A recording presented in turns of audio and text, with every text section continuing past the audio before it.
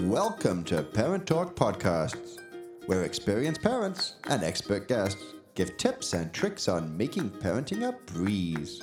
Well, at least a little easier.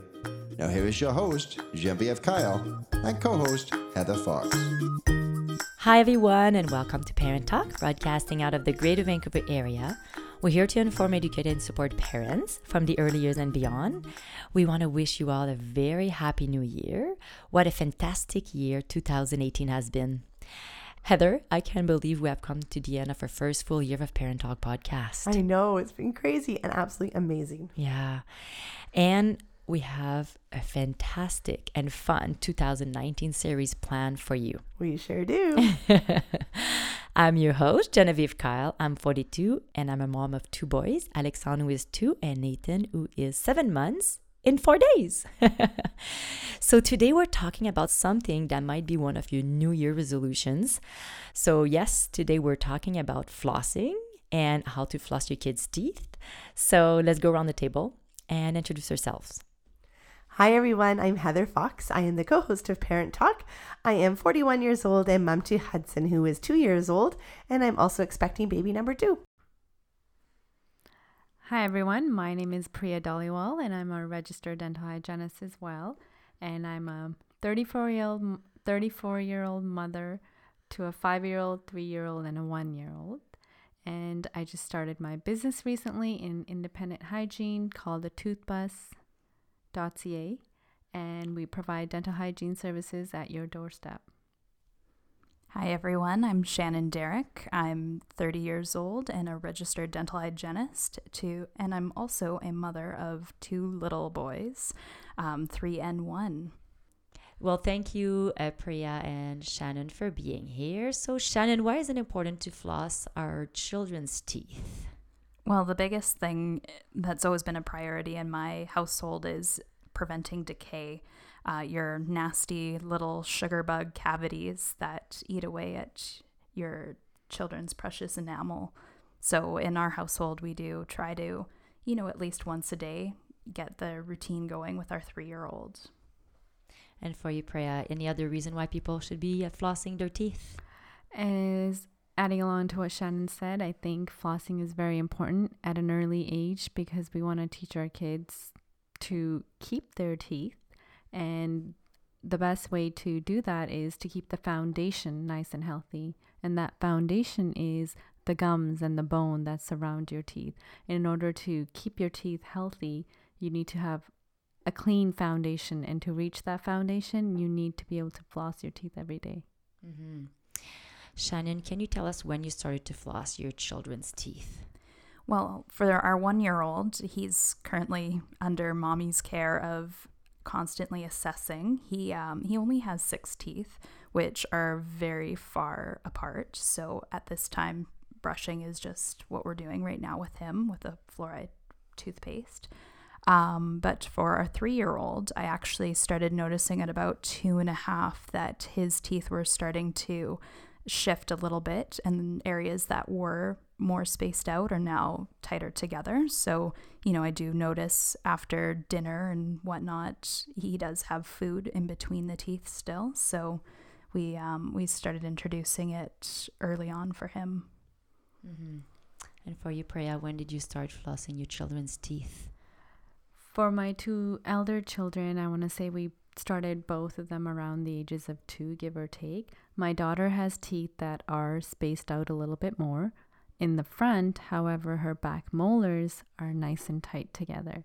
And for my son, he's got the tightest corners. His canines are overlapping and anything will get stuck. He's biting into stringy food. So in order to keep those areas clean, brushing is not sufficient enough. We're not able to reach in those tight corners, so we want to get in there with floss, and I started that when they're about 2. This way, they're starting a good habit every night. Can you guys tell us how do you floss your children's teeth? Let's start with you, Priya. For my daughter and my son, we started with a floss method We take floss that's forearm length long, and we tie it into a loop together. So you take the two ends together, do a double knot so it doesn't open, and you hold the floss ends between your index fingers of your both hands. And when you're ready to floss their teeth, you want to go in and you make sure your nails are actually touching their teeth. So that's how much space you should have for the floss in between. So that's about 1 centimeter depth. And sometimes for my daughter's teeth, I actually take an interdental brush because she does have bigger spaces in between. It takes longer to floss the contacts when there's more space and there's still food sometimes. So you take a cure box or an interdental brush and just go right through in between the teeth. And for you, Shannon, what do you do with your children? With our 3-year-old, what we usually end up doing is using the little disposable floss sticks, just so that he doesn't bite our fingers. He isn't the most gentle when it comes to routines with his oral care, so we tend to do that route. He still has quite a bit of spacing too in most of his teeth, so I find that the interdental brushes are quite sufficient as well for that. My son doesn't have any of his teeth touching yet. But what I do recommend with my clients is sometime to have your kids sit down on the floor and you're sitting down on the couch and ask them to tip their chin up so you can actually visually see their molars and see what you're doing. So if you try to floss your children's teeth and have them standing in the bathroom and try to floss those back top teeth, good luck. It's really hard, right? So have them in a more stable position, more like a bit like the dentist, right? I just wanted to add to that. I agree. The stability is important. And for example, with my 5-year-old, I do floss her teeth, but then she has the floss sticks so she can go in and do it on her own. It helps with her independence. Yeah, it's teaching them, right? Yeah. I guess we don't want to have to floss their teeth until they're 25, right? That's debatable. And Heather, how are you doing with your flossing? Well, for of course my son, he still doesn't have teeth touching, so we're not flossing yet with him, just brushing. I am probably there are quite a few listeners I'm sure out there that I'm sure can relate to me because I'm not the only one that doesn't floss regularly. What? Sorry, panel. Reality sitting over here. I'm a very avid brusher, but I've always been a terrible flosser except for the 4 years that I had braces. I was the most, religious with my flossing and everything I had to do. And that's when you had to thread it through. And I was just, I wish I could take that discipline that I had for those 4 years and do that now. But I know I need to get back on track. And I think having a child, it kind of, because you do want to lead by example, I think it'll be good for getting me a little bit back on track because I want to show that mommy does this and it's important. And even though my mother was amazing and she still flosses regularly, I don't know why I didn't pick that up from her. You did for a while, right? I did for that 4 year stint. All right. So, Priya, what do you recommend for your clients that are not flossing their teeth regularly? One of the great products out there is CureProx interdental brushes that I have in my tooth baths and give out to my patients. And the way it works is you have individual sizes of interdental brushes that go in between your teeth because there's areas in your mouth where there's more gaps or there's areas where it's tighter. And some of the biggest complaints I've heard people say is, oh, my floss is always shredding. It's really hard to get back there. I don't like my fingers in my mouth. So with these interdental brushes, they're holding a handle and they're just sliding that in between their teeth. And I find that the response with that has been really good. Yeah, my patient definitely love interdental brush. Does it hurt? I feel like a bristle on the gums would be more painful than the tiny little floss. These bristles are really thin and super soft, just like the bristles in a toothbrush. Right. And because we measure the space between your teeth and tell you what size would go where, you're not forcing anything that doesn't fit in there. So it's just sliding something into a natural gap that exists. Okay, so the other thing is when you floss with a regular floss, you know how you kind of have to do the sawing action to kind of get it on because it's really tight and then it kind of opens up. So what about that in-between up top space? So studies show that wherever your teeth touch and when you're chewing and you're eating, they are actually rubbing together. So there is no biofilm being formed where your teeth touch. So it's auto-cleaning. Oh. Yeah. You never get a cavity at the contact point. You get a cavity below. Below, right. Yeah. Oh, thank you. I'm learning. And for you, Shannon, what do you recommend to your non-flossing patients? I think I'm old school. I love that floss. If I can get people to try all different types of flosses just to get them comfortable with, if it's an easier glide, satiny type of floss or their traditional waxed or unwaxed. The biggest thing that this is how I got started with my flossing. I would start in bed.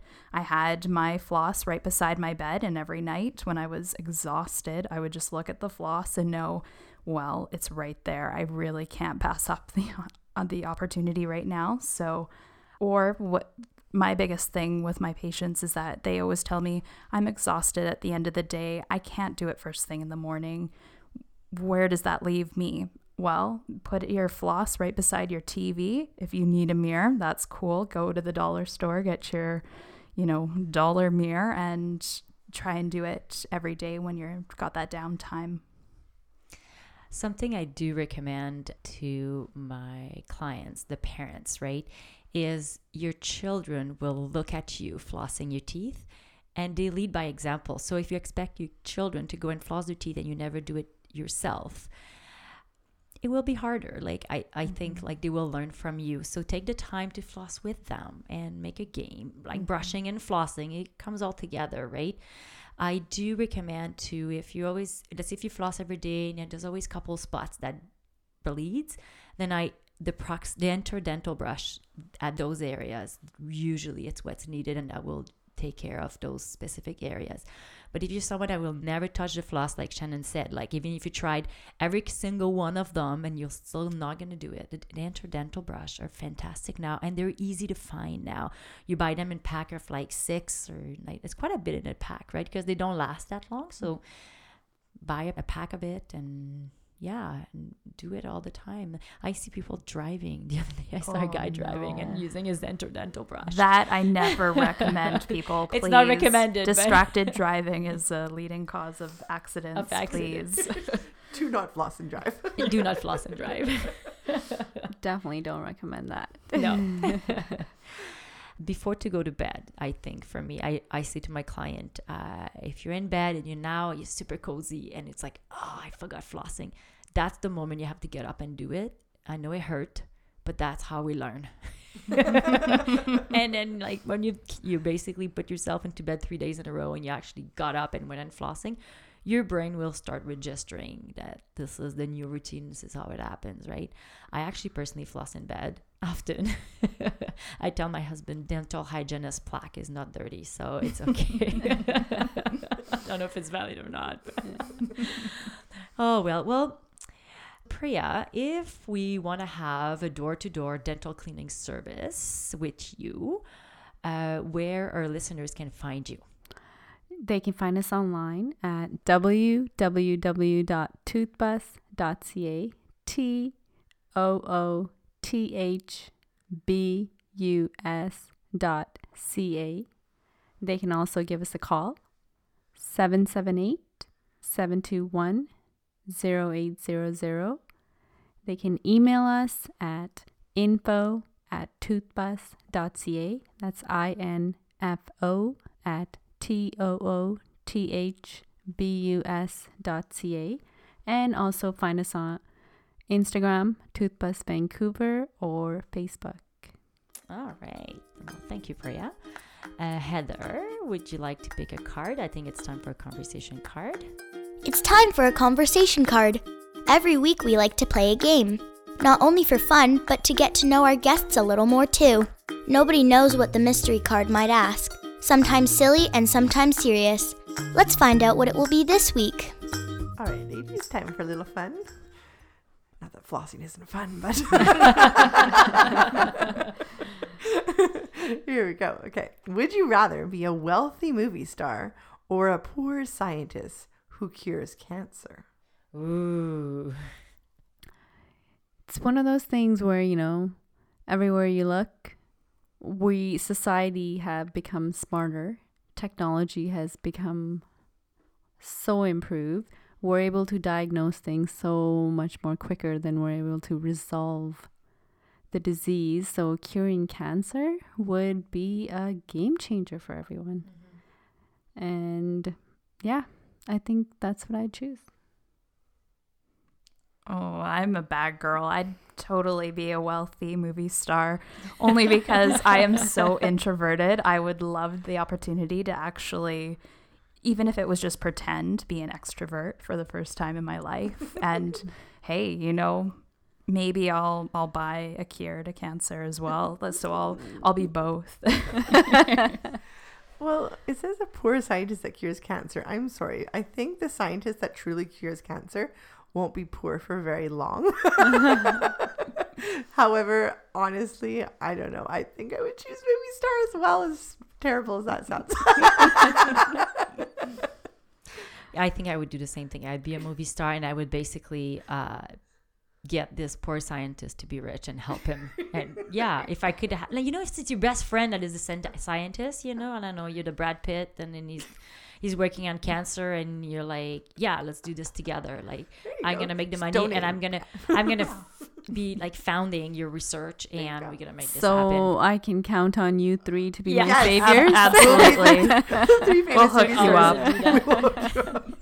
We want it all, right? But I don't want anybody to die of cancer. No. Well, that concludes today's episode. I want to thank you, Pria and Shannon and Heather, for being here today and for helping us be the best parents we can be. For our listeners, if you have a question you would like to join us on our show as a guest or as an expert, please visit the Contact Us section on our website at ParentTalk.ca.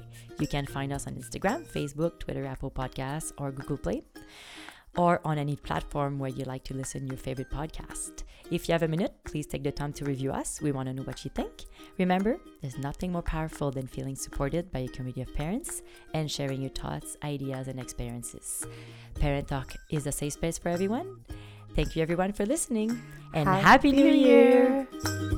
The views and/or opinions of the host and their guests are not necessarily those of Parent Talk and should not be considered as fact. The information offered is believed to be accurate but is not intended to be a substitute for professional medical advice and should not be used for diagnosing or treating any health issue or prescribing medication. If you have any questions or concerns regarding your physical or mental health or the health of your child, please seek assistance from a qualified healthcare practitioner.